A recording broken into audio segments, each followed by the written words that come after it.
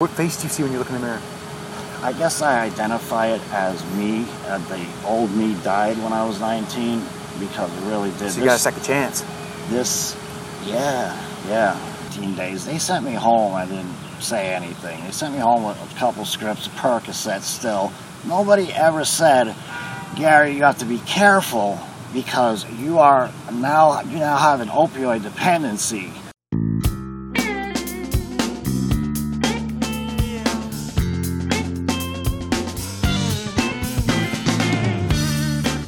Welcome to Far North Tokers.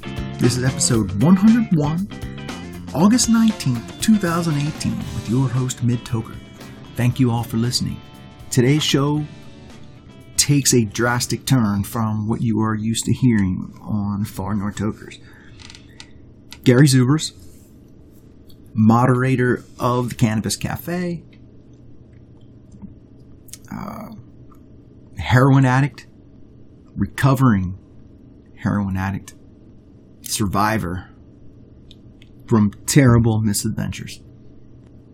The opioid epidemic is crushing our country. Different states are receiving federal money to deal with this problem. Cannabis seems to be, I wouldn't say the solution, but a move in the right direction. Going across country this summer, I tried to meet up with as many people as I could. That wasn't necessarily the goal of going across country. It was a family trip and meeting up with people. I did where I could. Gary, I had to make happen. Went up to pick up Gary. We drove down to Jim Thorpe, Pennsylvania. And in this interview, you're going to hear all kinds of sounds. We started looking for a good place to record. We ended up going down over the railroad tracks, down into the woods, down on a path, and sat along the river. Beautiful place. Not many people went through, but the sounds of Jim Thorpe were there. I was in there a limited time, so can you ever tell the whole story? I captured one piece of Gary Zubers' story. And thank you for coming on and sharing it with us, Gary. I saw pieces of humanity I never thought existed. Sheltered life, as far as drug addiction goes. Your story is going to help a lot of people. You just keep on keeping on, man. You just keep on being Gary, doing what you do. You're going to be involved in the state of Pennsylvania in opioid addiction, the help of opioid addiction with cannabis.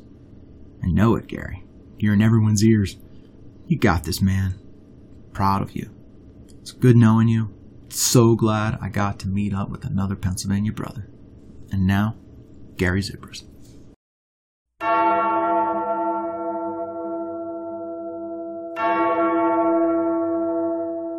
Jim Thorpe, Pennsylvania. Far North Tokers, serious moment.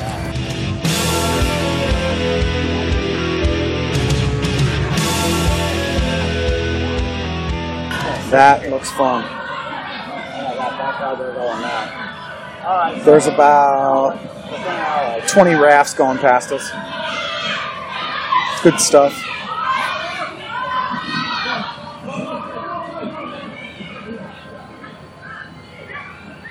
Not ready to talk? Yeah, definitely. All right. Glad to share a little piece of PA with you, Mid. I know. And growing up in Pennsylvania, it's so big. You never see all the parts of it anyway either. Yeah. It is beautiful. I've never been up to Erie. They have some kind of a little mini Grand Canyon up in that part of the state. Never been there, but eventually it is a big state. I told you all the places that I lived, and I went out to State College to school. I did the whole eastern part of the state thing, but yeah, I grew up a Pittsburgh fan. Now, because of living in Philadelphia and going to prison in Philadelphia during football season, I'm also an Eagles fan. Undercover. Right here. Well, that's a beautiful city over there. Beautiful city. That and Erie are both very clean, not like any of this trash over here on the east side. Oh, you're not talking about this, though. Not this part, though. The Poconos, gorgeous. Gorgeous. But you were running around in the woods up there. Yeah, and that's my feel of Pennsylvania, that way it is. Every time I think about starting, we have, this'll work though, this will be quiet eventually. Well, I expected all this activity, man. It's a beautiful day, though, you know. I grew up in the trees. Did you climb trees when you were a kid? Yeah, that's what I was saying, Tom Sawyer like. Yeah, me too, man. I'd go up there and just hang out in them all day, carve my name into I think my favorite thing was to go up on one and jump off and ride it down an elevator. that was fun. Yeah, if it didn't break, I've had one break. The birch trees, they were the best. Oh, yeah, it's so soft. Yeah, that's true. That's true. But yeah, I've had wisdom. Yeah. that's how we learn, man. But we had our little campsite. We had tree forts. You know, like, we're young kids. You gotta be kidding me. It'll be over. Smuggling beer from wherever we could get it and going to our little campsites and staying out all night. We had a very similar growing up life. Yeah. Well, if you grew up in the woods, you grew up like me. There is farms around here, but we were the woods people.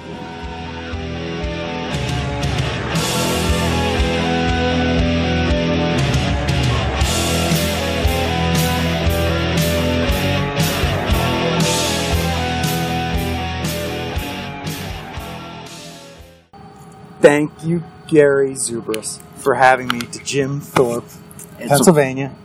It's a pleasure. It's completely a pleasure to have you down here. It is.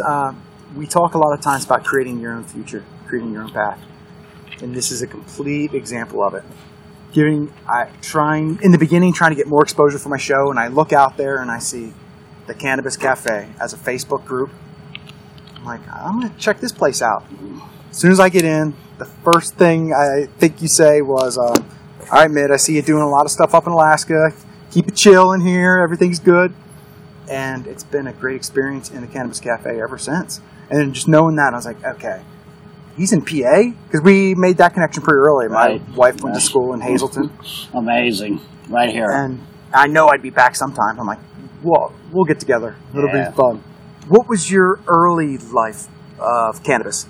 When did you first smell it? When did you first see it? All right. It was around me at 12 years old.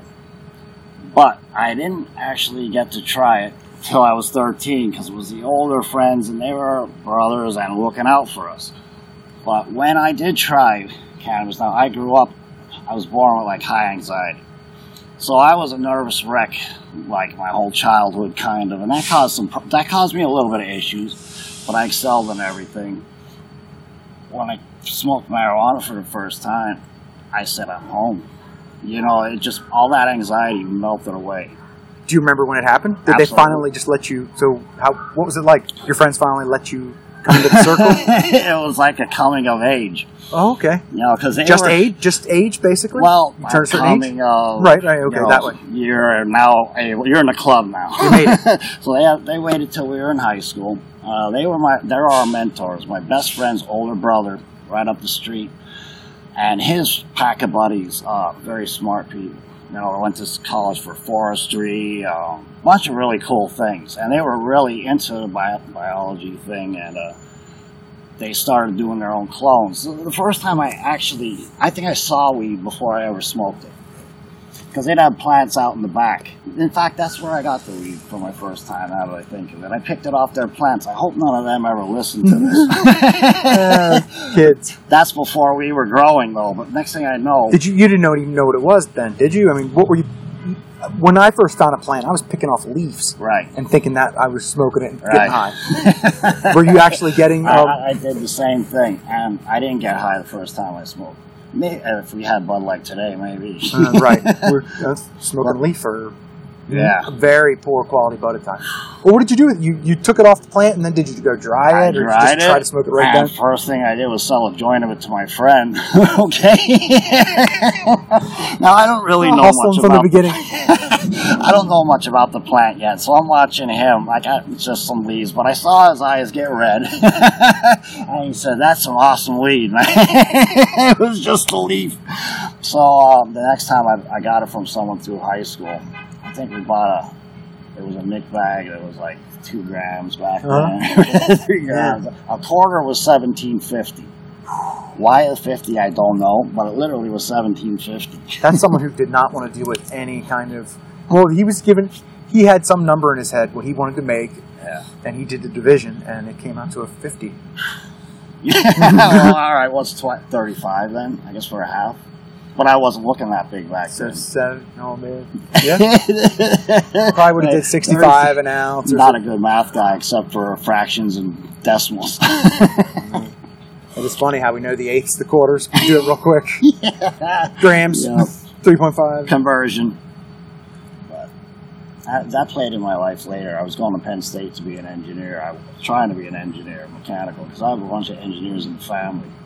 I was partying and stuff, and it took me a while. That's when I had my little incident when I was going to Penn State Hazleton. Okay, so what happened? I noticed it was 3 in the morning, huh? Yeah. So,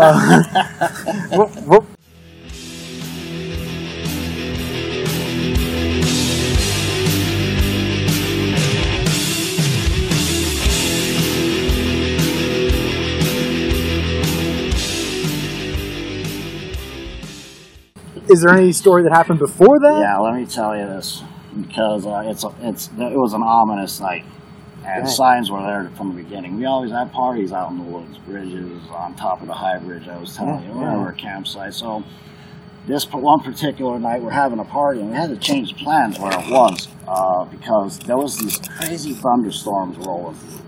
They would come through, burst a bunch of lightning and thunder, and then roll out, and they kept coming all night, so we partied under this bridge. We had a quarter barrel for about 10 people, and smoking weed, of course, and everybody left, and me and my friend said, let's stay here and kick the keg, because you can't go with beer in the keg still. No way. So we did. We sat until it was done, and at that point, it's almost 3 in the morning. And Burger King was open till 3 in the morning, and Burger King was down the mountain in Tamaqua from hometown. Were you going to? So you're going to state, not State College, but Hazleton? This is when I was living. So we took the keg down to my parents' house and dropped it off in the backyard. I got back in my buddy's car. Now back then, everybody drank and drove every night. Oh, I know. Throw $5 in the tank and go out to farm roads every night. We never had a problem. I get in the car. This wasn't the population. There wasn't a lot of people driving. That's true. If you do the same thing in Philly, we're not going to be good. Yeah. You're wrecking more and things. But yeah, we had farm roads, and you wouldn't even see anyone on your way home. Right. And not so that it was right, but that's what you expect, right? Okay. He says to me, Gary, put your seatbelt on. And I said, Steve, I'm cool. I trust you.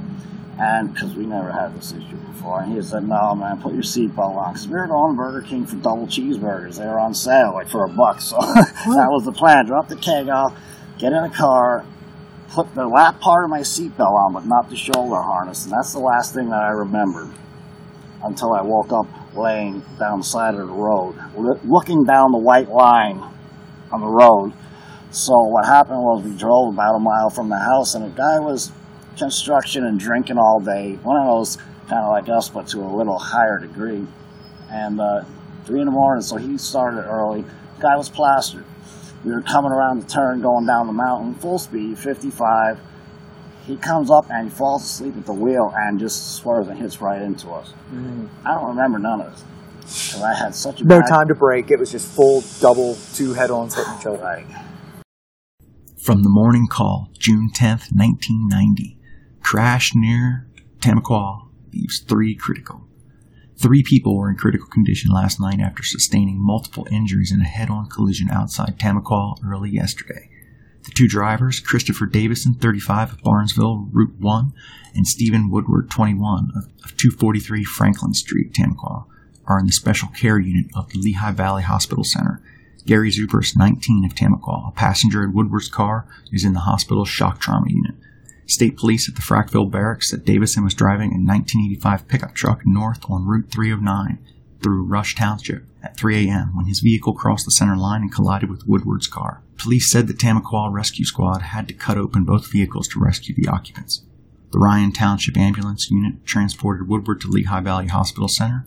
Davis and Zubris were taken to the Coaldale State General Hospital by Tamaqua Ambulance for emergency treatment prior to being transferred. Full speed, man. They estimated him at 65, and we were doing 55. So combined, that's the force of impact. And where did your body go? Well, I do remember cursing while I was still in the car. I was fuck, but I can't see nothing. We each had weed, but what happened was when he hit us, my lap belt being on, I just went boom, straight forward. My face ate the dashboard. Okay, the engine got pushed in so fast, it broke part of my kneecap. So they took that out. I had a fractured hip, and my face is smashed into a million pieces. This is beautiful, huh? We're hearing the emergency emergency sirens go after you telling your story of the accident. Man, universe works in funny ways, doesn't it, bro?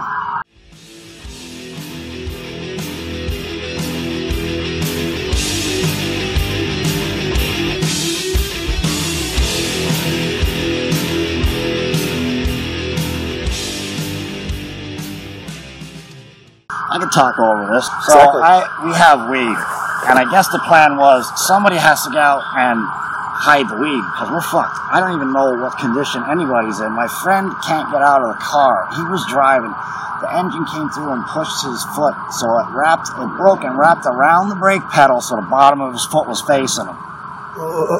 Okay, so he can't get out. I guess with a broken knee and a fractured hip and a smashed face, I was out walking around, buried the weed alongside the road under some gravel that my friends found later. I sent them for it. But I guess trauma victims, brain trauma, that's what they do. No matter your injury, you walk around. One of my friends was first on the scene, this girl that I knew, and she said, "Gary, I didn't even know that was you." So I woke up in the hospital. What happened to the other guy? He had a broken arm. That's the way it is, isn't it? Yeah, it is. And he got 30 days in jail. You know, for just about for stealing my life. You know, and that's what we get into here. I woke up in the hospital. I died in the ambulance. This I do remember. They were trying to get the tube down my throat to breathe for me, and I couldn't. I was puking. They couldn't get it down, and I was like, I'm ready to give up, man. Like, I can't.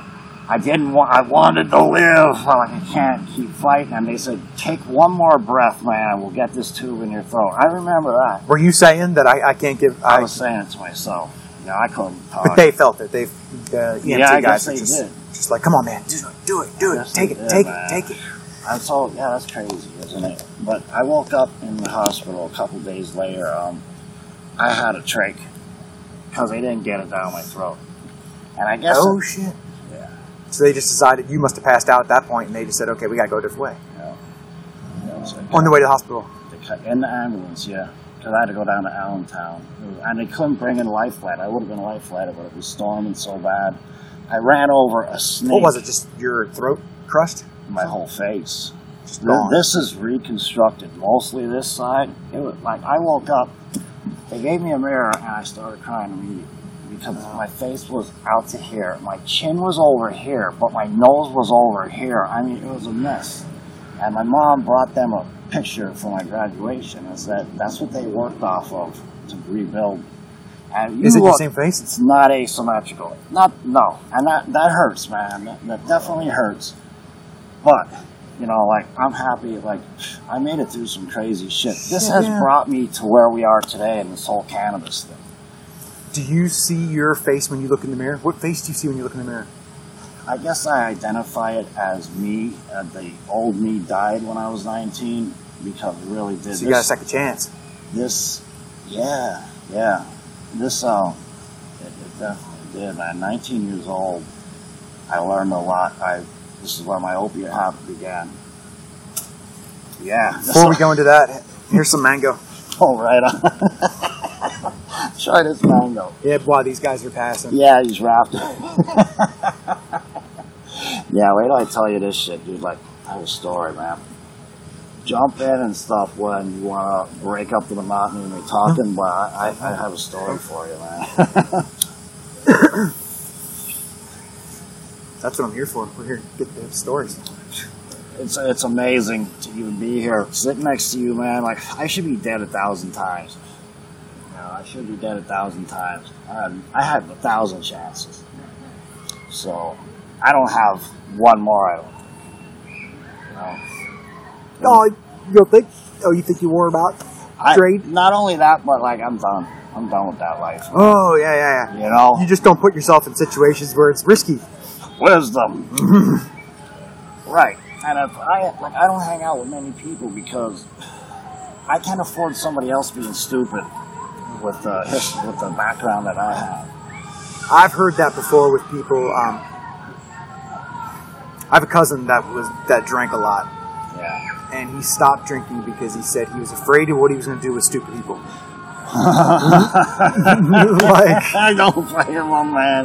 When you drink, you're in those social situations, man, like the clubs, the bars, and somebody pisses somebody off all the time.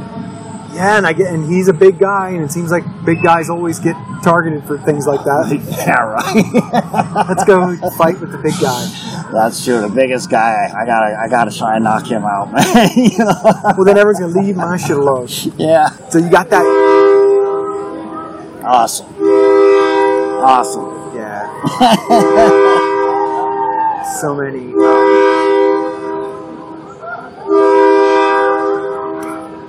This is cool, man. This is definitely cool. Chena Cannabis, North Pole Cannabis Dispensary, 1725 Richardson Highway, between North Pole and Fairbanks, right before the Badger Road exit. You're gonna love this place. Convenient access right off the highway. Special in-house strains, half ounces for $160, ounces for $250. Valid through August or while supplies last. Fine flower strains, Chocolope, Sourdough, Blue Kush, Big Smooth, Purple OG Kush, Fruity Pebbles. Concentrates by Good Cannabis, Good Titrations, edibles by AK Frost, and the Good Cannabis gummies. Head on over to Chena Cannabis. Check out the full menu on leafly.com. Open Monday through Friday, 10 a.m. to 9 p.m. Sunday, noon till 6. You don't have to drive all the way to Fairbanks for your cannabis needs. Save your time. Get your quality cannabis at Chena Cannabis, your North Pole Cannabis Dispensary. Chena Cannabis. Marijuana has intoxicating effects and may be habit-forming and addictive. Marijuana impairs concentration, coordination, and judgment. Do not operate a vehicle or machinery under its influence. There are health risks associated with consumption of marijuana. For use only by adults 21 and older, keep out of the reach of children. Marijuana should not be used by women who are pregnant or breastfeeding.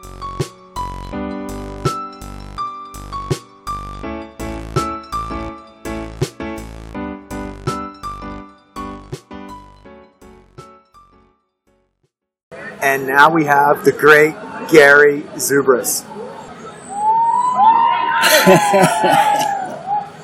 All right. Yeah, that's awesome. I love what you do too, man. In music, you know, musicians. I play guitar since I'm 3rd grade. I can't draw for shit, but I went into graphics and computers and stuff, and I love anything art. My form of art comes out in my guitar. Can't draw, but I mean, like, that's all part of it too. This whole entertainment industry. We're born to entertain, man. Like, I do it automatically wherever I go. Like, it's just who we are, you know. Yes, I know. And just the technology that you work with, man. I always respected, like, tapers that went to the dead shows, all the different concerts, the pirate stuff, set up all that stuff. Yeah, respect the hell out of those. They have a little DAT recorder. They've got to be digitized now, right? Aren't absolutely. they on like Pirate Bay and all those things? Well, you know what? A lot of them just use a fucking iPhone, man. Yeah. You know? Bing. I know. Best that you could have. Like, I was an Apple guy because Macintosh, actually, being in the industry of graphics, that's the computers they use because they store so much memory, and that's the main one. So, yeah, that too. Oh, I love them. I don't have an iPhone. So I kind of despise people that have these iPhones and don't know who Steve Jobs is. I'm a nerd like that. It's jealousy. Oh, I know. I might get some silence here. So we starting when you wake up that next morning? All right. Woke up in the hospital a couple days later, and they showed me my face. I was in for 17 days, and I couldn't talk because my whole face is shattered. The roof of my mouth was split like a Y, dude. That's how deep in they went. I did sustain frontal left lobe damage. It happens to be decision-making area, amongst other things, but that plays big in the rest of my life, too. Did that help you in any kind of court case later that you got in trouble with law? Or no. you could say you had an accident when you were 19 or something? You know what, maybe in the end, the last time that I was in, it was back in 2015 when I actually finally broke the cycle forever, for good. Judges at that time were seeing so much of the heroin and the crack and all those problems, the meth around here, Jesus Christ, the freaking mess. So, I think the judges started looking and saying, wow, these guys are actually kind of nice guys, they just got messed up on drugs and did some really dumb shit, man. That's the bottom line with most of the people in jail today.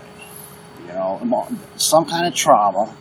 All right, this is the common theme that I found amongst the people. There was some kind of trauma. They were beat as a kid. They were raped as a kid. Just like me, my accident when I was 19, I didn't hit a jail till I was 28 in my life. So obviously, I'm not a career criminal. He's getting caught with all these drugs now and retail thefts. Right. So. Just trying to get cash, get more drugs. That goes back to the accident. So. You wake up in the morning. So I wake up. I wake up and I'm in pain. You can't describe the pain. And I can't talk. So my mom still has these notes. This is after they show me my face. I cry. Sure. I cried, man, because I was kind of a little pretty guy. So I cried. Well, they were giving me, I had a morphine pump with the clicker, every 3 or 6 minutes I can get an extra dose, and then every time I woke up, this is how bad it was for me. They would come in, literally, the nurse would come in with a list from A to Z of every painkiller they had and asking me what I want, because I was writing these notes, pain, couldn't talk. So I'm writing this stuff down. They were they were hitting me with, I got Dilaudid off them 3 times because I heard that name before as being something good, and they wouldn't give it to me more after that. So they already knew this stuff. So I was on that, and all these shots the whole time, 17 days.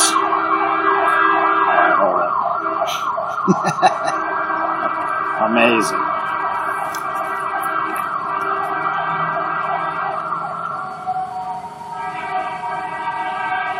That mango is kicking my ass out. I know. I feel sativa in that. It's a hybrid, more on the indica side. Okay. This is coming from Ramblin' Ranger. I love it. I love it. He has set me up. I got down there from Washington. Known him since I was 5. Oh shit, man. So,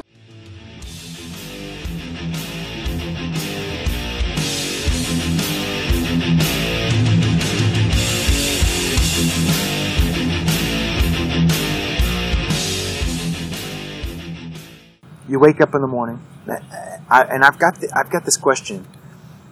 Did you think you were killing yourself from right then that morning when you're just I'm not, lost my looks, my face, I'm in so much pain, just fucking kill me. That's amazing that you just said that, man. That's amazing that you just said that, because I didn't figure that out till I was in state prison, 33 to 37 years old. I didn't figure that out because I was on a mission to forget that whole thing ever happened, man. I told you, Gary died that day, man, cause that can never come back through the trauma and damage that I had just from that moment. Someone stole my fucking innocence when I was 19. You don't expect something to happen like this. And it was a life fucking shattering event for me, man. He took my confidence and security away from me. Because now all of a sudden, you're mortal. And at 19, everybody thinks they're Superman. So Did you get back into school then? Did you finish school? Well, that's a long part of the story too. Okay. Yeah. So go ahead. Well, You're in the hospital and you're getting all these meds. You said with the clicker, man. I was like a laboratory rat. I would just keep clicking constantly so I would not miss that extra dose. It was already Was it done. you wanting to get high, like that experience, the partiness of it, or No. just pain, just fucking make me feel Yeah. not anything? Yeah. I mean, it feels so good when they give you those shots. I still love it, man. It's cool as fuck. Agreed. It's just so crazy you said that, man. Yeah, and then I'm on a mission, so I stayed 17 days. They sent me home. I didn't say anything. They sent me home with a couple scripts, Percocet still. Nobody ever said, Gary, you have to be careful because you now have an opioid dependency. So once you do, there's no turning back. Listen.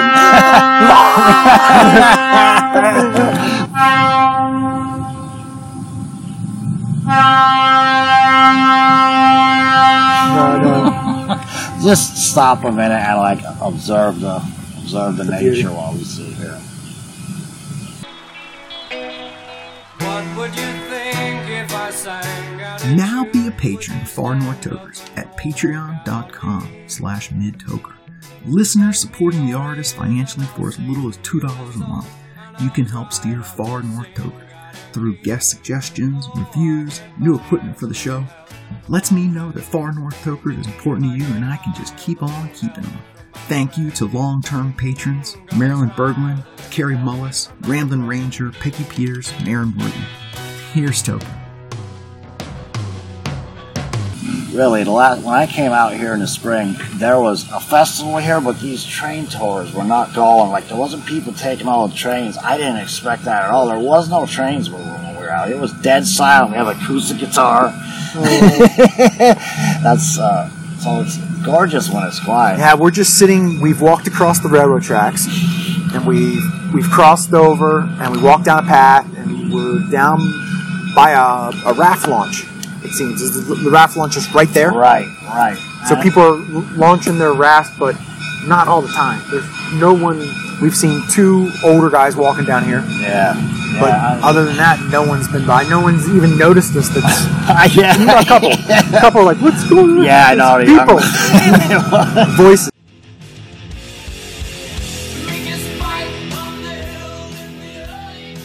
What was the question? I can't When did you get the prescription for that was 90? Okay, 1990. 1990. This happened in June of 90. So no one was even talking about any kind of addiction at that point, right? No way. Pills, pain meds were not even known to be anything at that time, and the government knew.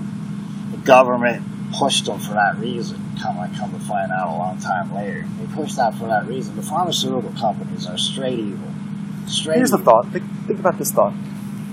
I heard something about libertarianism and complete liberty recently, talking about what if you were allowed to continue taking that medication just forever, just to be allowed to take it.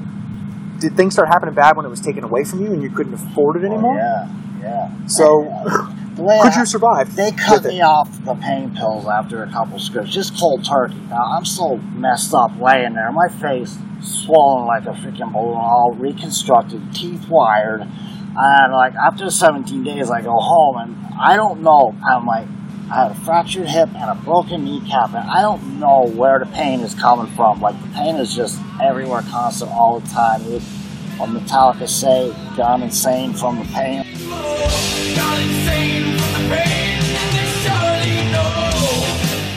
I like wonder how they knew to say that, because like when I was laying on the road, dude, that pain was so immense that it took me somewhere. You can't even imagine. You can't imagine this pain. It's unimaginable. Did you black out then? Oh, is that what happened? Okay. Yeah. I woke up looking down the line of the road, and I can't move. All right, like I can't move anything. I can't even turn my head because everything is just blazing pain. And did you hear anything? I didn't at that time. I sort of maybe remember the sirens, but there was nobody there except for my friend that pulled up, just out of the blue. She arrived there and said, Gary, I was out walking around, trying to bury the weed and stuff. She said, "Yeah, I didn't even recognize you. Didn't know it was you." You were walking around after this? Yes, that's from the brain trauma. Brain trauma victims walk. When trying to get rid of the weed? Too. I don't, dude. You had a mission. Well, yeah, that's what I was You're worried like, your about. face is destroyed. You just been through, and you're trying to bury the weed. I'm thinking I'm going to get arrested. Yes. That's what I am worried about. Yeah. That. Jesus Christ! So I'm out walking around with these injuries, and I wake up. I don't really remember that part. I wake up looking down the road. I just remember bits and pieces of stuff now, and Did you get the weed stashed? The weed was stashed in some gravel, and my friends got it later. I sent them to it. It's a shame that you have to sneak to do all this stuff that's good for you, actually. You're dying out there.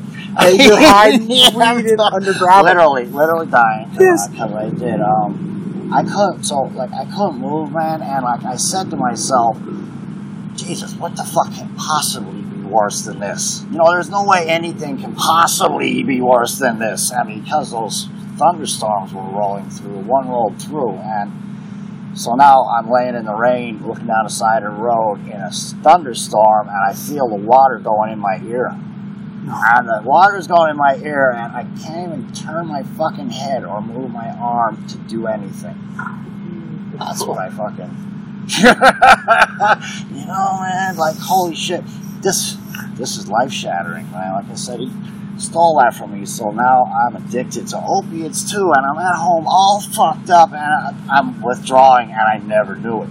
I went through withdrawal and just thought, hey, this is part of everything else that fucking hurts, And I never knew it, so right then, I'm addicted now. And, like, that is a cucumber turning to a pickle. There's no going back once you do that with opiates, because it alters some stuff in your brain.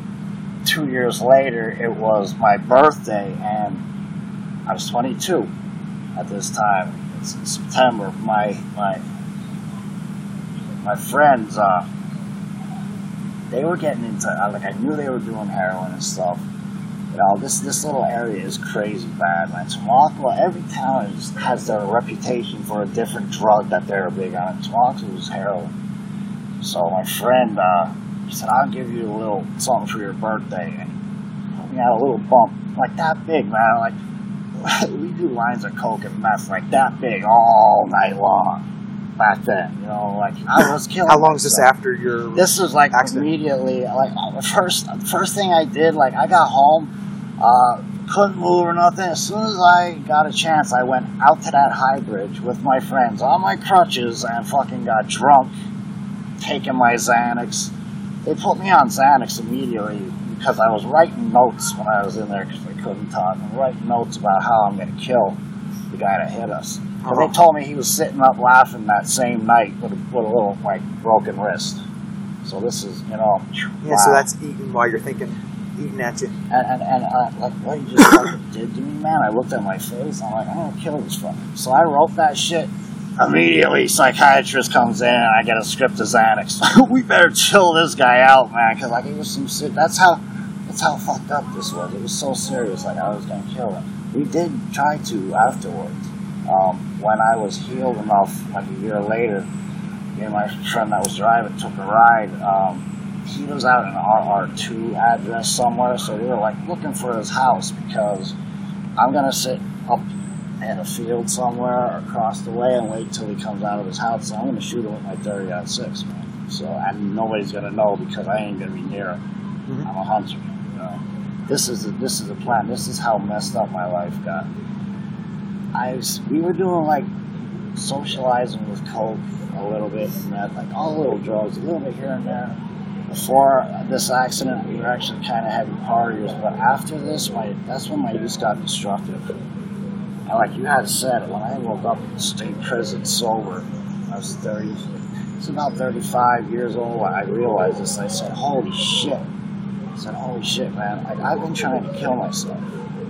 I'm trying to kill myself this whole time. Because who mixes spoons with coke, meth, and heroin all together, does huge full syringe shots of this stuff, and nobody normal would even think of sticking a needle in himself to begin with. I never thought I would, you know. Nobody wants to grow up to be a junkie, but you know what? There was always something, like I was a John Lennon fan. There was always some little intrigue there about that stuff when I would hear it. Alright, where the hell was I? Just talking about doing your first bump even. Yeah, well, it Your was birthday. so small, and I said to him, what the hell is that? Well, he's like, no, trust me, cuz, man, like, that's all I'm giving you. I mean, it was so small, so I bumped it up, and didn't even get real high from that little bit. I guess I did, though, because, like, all of a sudden, I felt like I was home again. I felt like, oh, this is what I've been with. I didn't know it, that I was addicted, and but the doctors and hospitals did, and so they didn't warn me. So when I tried that, I didn't know I'm going to go want to do that every day now. That first little bump, I had a ton of money at the time. So I got a settlement from the accident. That didn't last long after this, but so it was me taking my friends to the city every day, getting some. They blamed me for their shit later on, but they're the ones that turned me on to it, you know. They blamed me because, like, we went crazy. Like, for a year, we just did that every day. You just had money. Yeah, man. Yeah. I bet that happens a lot where accident people get injured. Yeah. They get a settlement. Yeah. Then they have access to buy illegal drugs since they don't have the pharmaceuticals. Yeah. And now they know what the good stuff is. You know, now they have an addiction too that, you know, nobody ever told us, man. So, of course, I'm off to the races and never even thought about it. That we were snorting it for that whole first year. I just sniffed it. Still never was going to think of sticking a needle in it, man. Then after that year, like I had to do so much to get high. Now the money is really running out, you know, because like I lived like a king for a year, but like it was getting stretched. I'm thinking about even getting a job now, right? And I'm driving around the back streets of Tamaqua from dealer to dealer. I gotta get my stuff fast. Over there now, shit, fly over there through stop sign. And at one point I said to myself, holy shit, man, I think I'm addicted. I think this is what they were talking about. Why do I feel this way? Why is my insides all tight and jittery and I'm cold and it's 90 degrees and I have long sleeve shirts on? I said, I think I'm addicted.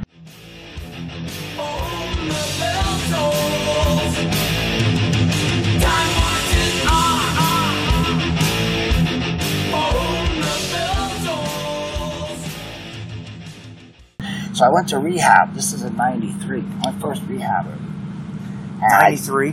Yeah. That's really early then. This is how long I shouldn't be here. Because the next 24 years of my life was just complete insanity. Complete insanity. So you made the decision to go into rehab?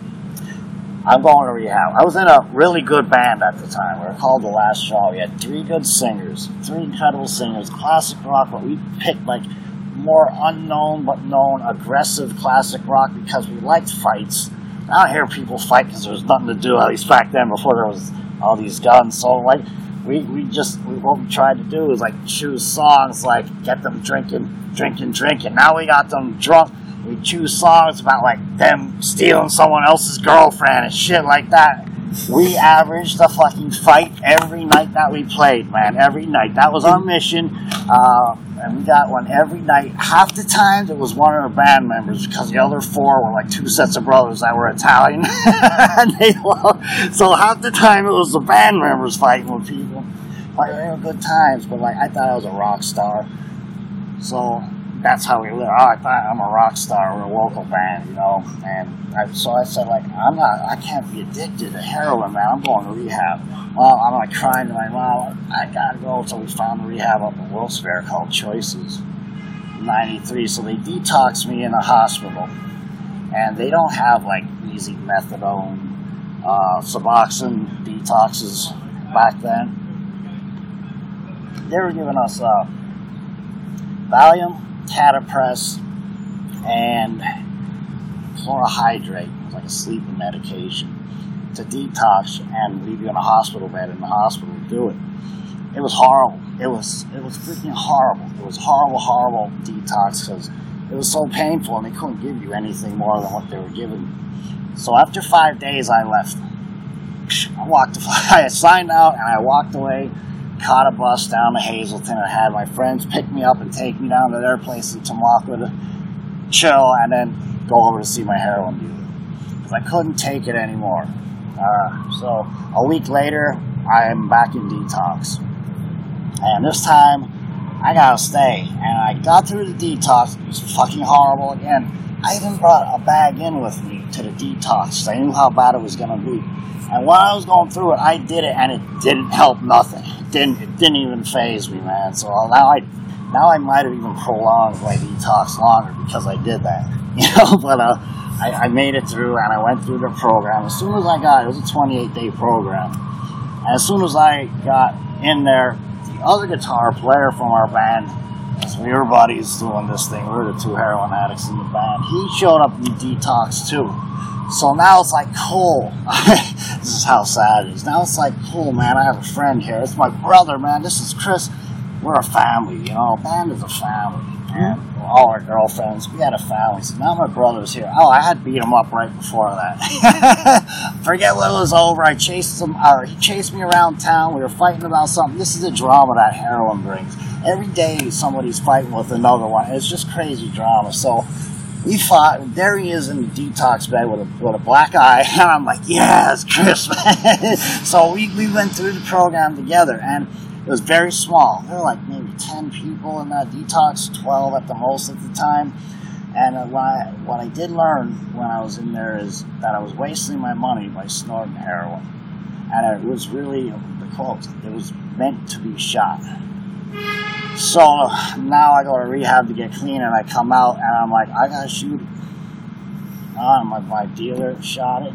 Were you clean? I was trying at first. I was going to their meetings every night, and then I went and hooked up with some girl from the rehab because that's what happens with rehab people. It's crazy. And then after that, I just sort of didn't care anymore because it wasn't. I couldn't shake the memory. I couldn't shake that. Even though I couldn't remember it, I couldn't shake it. So I crumbled within the 30 days. And first time, I bought a syringe off my dealer, and I went out and I missed my vein because I didn't know what I was doing. I just looked at the vein. Now you can see, I'm divoted. All right. I missed, and I didn't know, but with heroin, when you miss, you still get high. It's just not the rush. It takes a little longer. So then I went back and talked to him, and I told him, hey, I did that. And he was like, yeah, do you feel the rush? And I was like, no, what do you mean? He goes, oh, you did it wrong. I was like, all right. So I'm not even going to bother with it again for now, I told him. But my whole plan was I got to try this again. But at that time, this guy came out of prison that was a cousin to the one set of brothers' family. He got out of state prison. He was big in heroin. And now, he loved the Grateful Dead. That was his thing, a solid Deadhead. Every show, everywhere. And he came he liked us because we did some Dead songs, and we would put our own, heavier twist on everything. So here's Cousin Richard. Cousin Richard is the devil because his reputation was to get everybody hooked on heroin. Up in Hazleton, he was notorious. He'd come around, all this craziness would happen. Everybody, he'd get them, these girls and stuff, get them hooked to heroin. So one day I was in the apartment copping with him, and I said, yo, show me how to do that. And he did. He said, well, you go in here, straight towards your heart. And I was like, yeah, but I don't know the angle. How deep do you go? He goes, here. It's just the angle is everything. He went, he goes, hold your hand up here. And he just went, boop. He popped it in so fast, I jumped. And he was right in. That's because that's a big vein. So that was it. I got that rush. So now it's game over. Game over. There's nothing like this. Did you have money then? At that point, I was kind of broke. I had a little bit invested in some bonds, but I got a job at that point over here at back here at KME. They're a government fire truck manufacturing plant. And, So you had money still. You had money to start putting into it. Right. That lasted a year. That lasted a year. They only put up with my shit for that long, and they just called me in one day and were like, "Yo, man, like you missed too much time. Like 5 minutes here after clock in, 2 minutes there, like every day." I'm like, "Yo, I'm just getting my shit together." That was right when I got out of rehab. Then, so I'm just getting my shit together. Give me a chance. And like, no, that was my first firing. Because of the drug.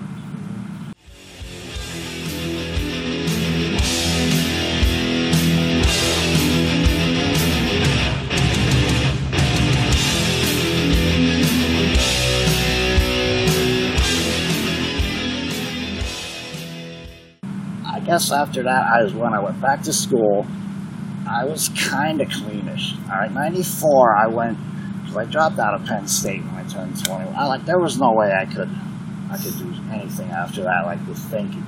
Still today, I'm intelligent. I was always semi-intelligent, but my memory, not my memory, but I'm slow. I'm slow, but not stupid. You know what I mean? But I can be a little slow.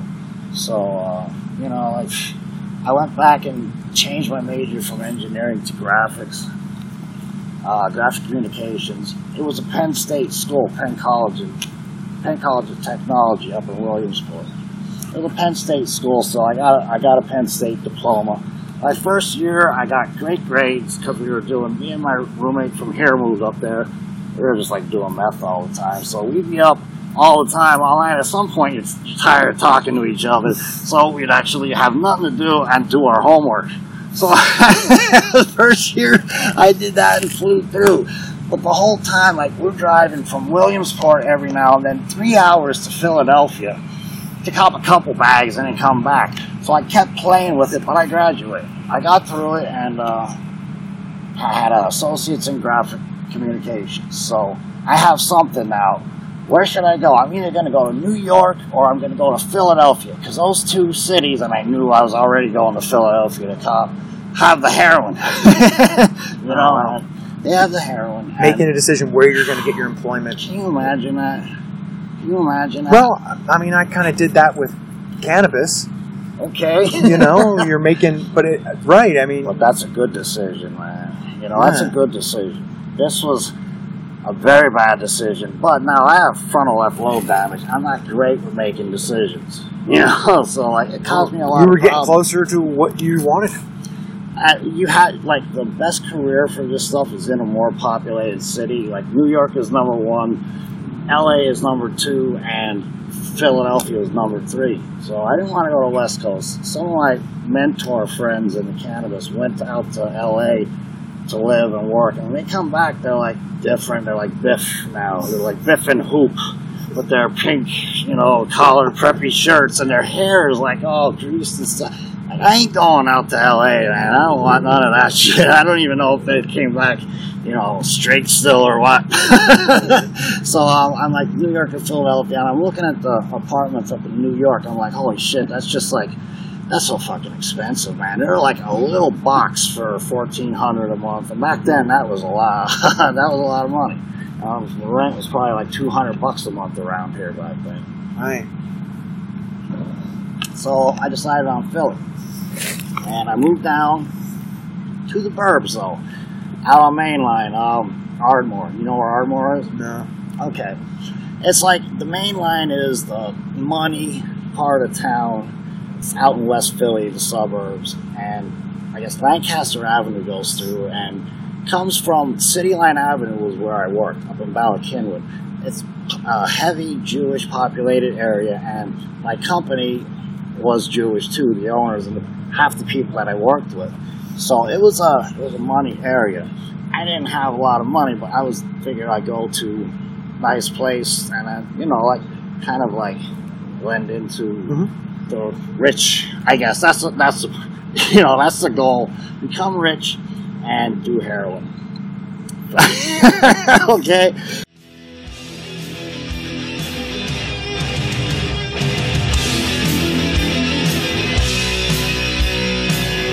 Take a look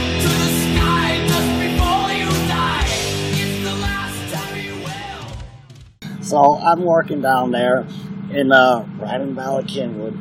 I'm doing heroin. I'm going on my lunches. I'm selling print and graphics for a printing company and graphics company down there called BPM Group. Changed to something else now, but it was a nice place, man. So, but it was close. It was like 20-minute ride from there to North Philadelphia, the Badlands, Kensington, and back. I can do it like with 5 minutes late coming back from my lunches. I'm going down to the city during my lunches, bro, and like getting heroin and come back. I had to work with a tie. You know, I'm handling clients with big accounts, and you know, I'm doing heroin every day. Nobody knows it.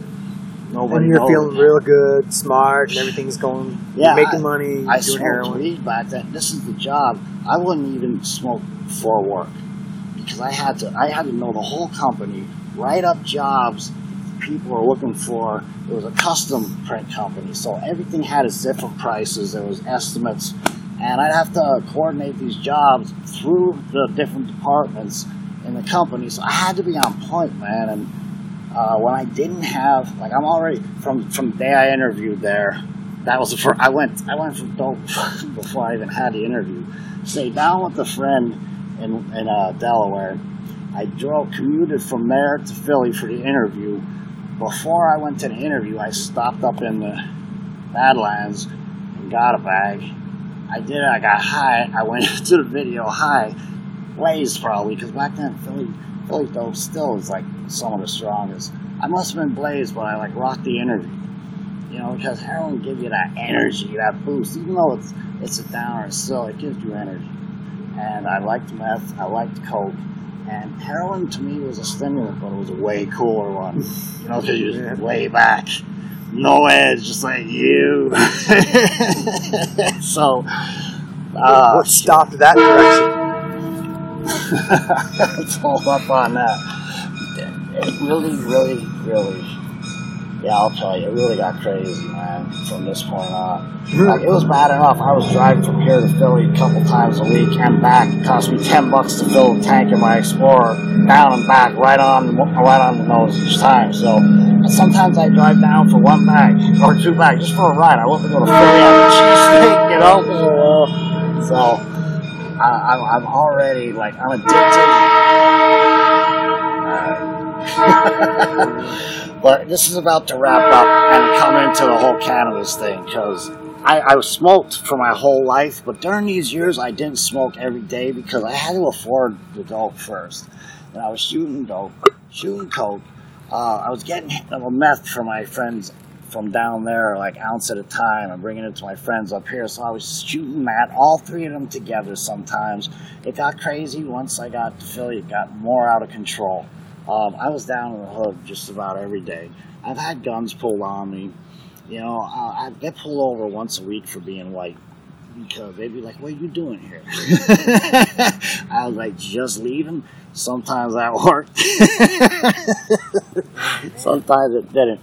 But I still am in the weed game, man. Like Deadhead, Floyd Head, Judas Priest, musician. I loved weed my whole life, but the weed wasn't quite the same, and you know that. Yeah. Especially out here on the East Coast.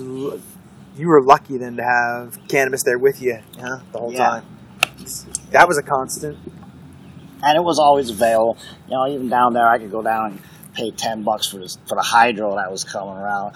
I was getting that off the street. Everybody else still on the street sells that brown shit, that Mexican brick, smelly, still sometimes moldy. Oh, there's brick weed goes around. Like, it ain't brick now, but it's just like shitty mids that they let get moisture and sealed it so it get all brown. That's where the brown shit comes from, man. Like, I figured that out back when we were growing outdoors. We'd take the plants down and throw them in a garbage bag. So I'm driving like home with them. One time I left them in the garbage bag like overnight, pull them out the next day, and they're brown, man.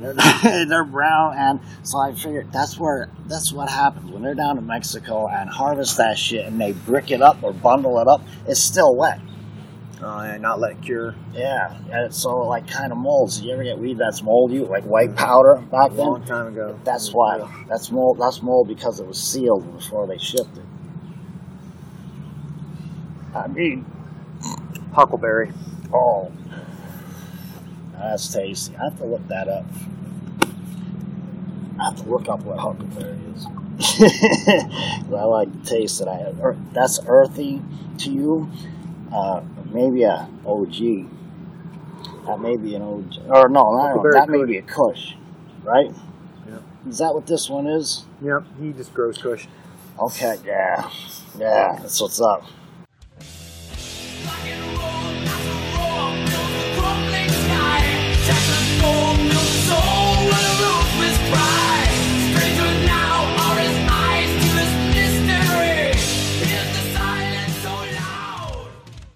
So when did it switch? When did it no longer work anymore for you? Well, it took... I ended up in jail down in Philadelphia County. It was the first time I was ever arrested. I got pulled over 100 times down there. Like I said, once a week I get pulled over.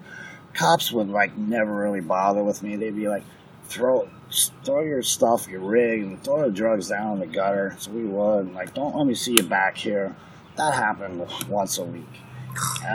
It still went back. The one time... So risky. Dude, every day it was either the cops. I would get a rush from going into that neighborhood.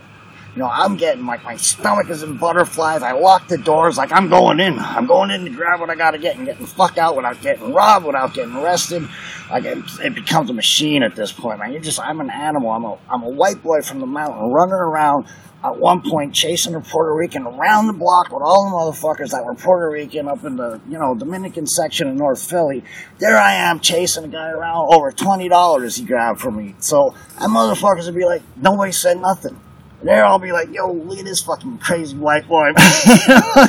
But the guy runs into a house and I'm not going in the house. Anyway, I finally, at one point, I had wrecked my Explorer into a barber shop up in North Philly. From park. Like reverse or something? Or no, I was parked alongside the road, man. The car that my truck was on, my Explorer, it was on, but I was pulled over at this one point to do a shot of coke. At this time, I put like way more than I ever had seen in a thing before accidentally, and I was like, fuck it, because that was my whole frame of mind back then. Fuck it, I'll do it. Fuck, I mixed everything, fuck it. Well, as soon as I did that, I knew it was too much. As soon as I put the plunger in, man, I said, oh, fuck. All right. So I went blind. I immediately went blind. I can't see. My ears are ringing, because that's the coke shots would ring your ears. I mean, this was screaming louder than I ever heard it. And it's a sunny day, so cars that were going past on the street over there were like shining light, reflections off. I could see the reflections hit my face, but I can't see anything, so I panic. I think the cops are coming for me. I throw it in drive, hit the gas, boom. Now, I remember hearing cars beeping at me because I was swerving back. I didn't know if I was going to hit anything or a car, and I didn't know where the road was, so I'm swerving back and forth. I hear cars beep, and I wake up with a cop knocking on my window saying, you'll be all right. Just don't worry, you'll be all right. I had wrecked into the side. I floored it and just down a hill, and I never made the turn, and I smashed right into the side of a fucking barber shop. And I wake up. It's crazy, dude. Like, I at some point, I was blind and don't remember hitting the wall, but at some point, I put all my coke bags, I stuffed them in my mouth. I had a bunch of them, and one of them was open, and I had the syringe tucked in my sock, and I thought I was clear. I'm sitting there, and they're asking me shit. I could feel my mouth going numb. I'm like, what the hell? Holy shit, the coke's in my mouth. I'm not hurt somehow, and I don't know how the truck was damaged at this point, but the cop comes back with a syringe loaded like this, and he goes, aha! This is how fucked up I was back then. It was the one the night before. I mixed it, drew it back, put the spoon down, and lost it, and I could not find the motherfucker. I'm outside, turning around my car, could not find it. That's what the cop walks up to me. He goes, aha! He has a fucking rig, so like, oh shit. So they're like, you're going to the emergency room. I'm like, alright. Take me to the emergency room in Temple Hospital in North Philly. Sitting there, I still have the bags in my mouth. It's fucking completely numb. Still have the rig in my sock. This is the insanity that it fucking takes you to. the cop comes in and he goes, you know what? Now, I don't know the truck situation yet. He goes, I'm not gonna press these charges, man. I think you had enough problems today. And I'm like, fuck, yeah. He's like, wait for the doctor to come in and release you. So as soon as he walks away, of course, I pull the things out of my veins, and I get up and I walk straight upstairs to the lobby to one of my normal spots, because it's right on North Broad Street, into the bathroom, pull the rig out of my sock, pull the bags out of my mouth, and do a shot of coke in the bathroom. Then I walk down to get my truck. I find that it's totaled. It's total. There's no way drivable. There's this little black kid inside going through my shit, and the dudes come over and they're like, "Yo, whatever the shop owner's name was, like, Junior wants to talk to you." So I'm like, "Oh shit, what is this? Is dead in North Philly, man?" I'm like, "I'm dead. They're gonna take me in the back room and fucking pop me." But I go in, because you have to walk your head fucking high all the time, because if you don't, like, that's what other people do that are successful. Like, half the times they're full of shit, man. But if you act a certain way, people confidence. just right. So I'm in this fucking mess now. You see how this is going for my life. I'm smoking weed, but not medically at this point. That's just something else I'm throwing on top of everything else.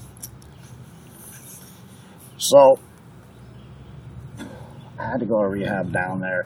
Well, the first time I got arrested, the situation was probably the best thing at that time. And this is why later in life my father tells me, "Darius, the police are your best friends." Because I'm like, "What the fuck are you talking about?" He goes, "They save your life how many times?" Well, this was one of them, the first time I got caught, because I had insurance money. I wrecked the Explorer. They gave me their car, whatever the fuck it was. Nice little car, sedan. I wrecked that out on the expressway.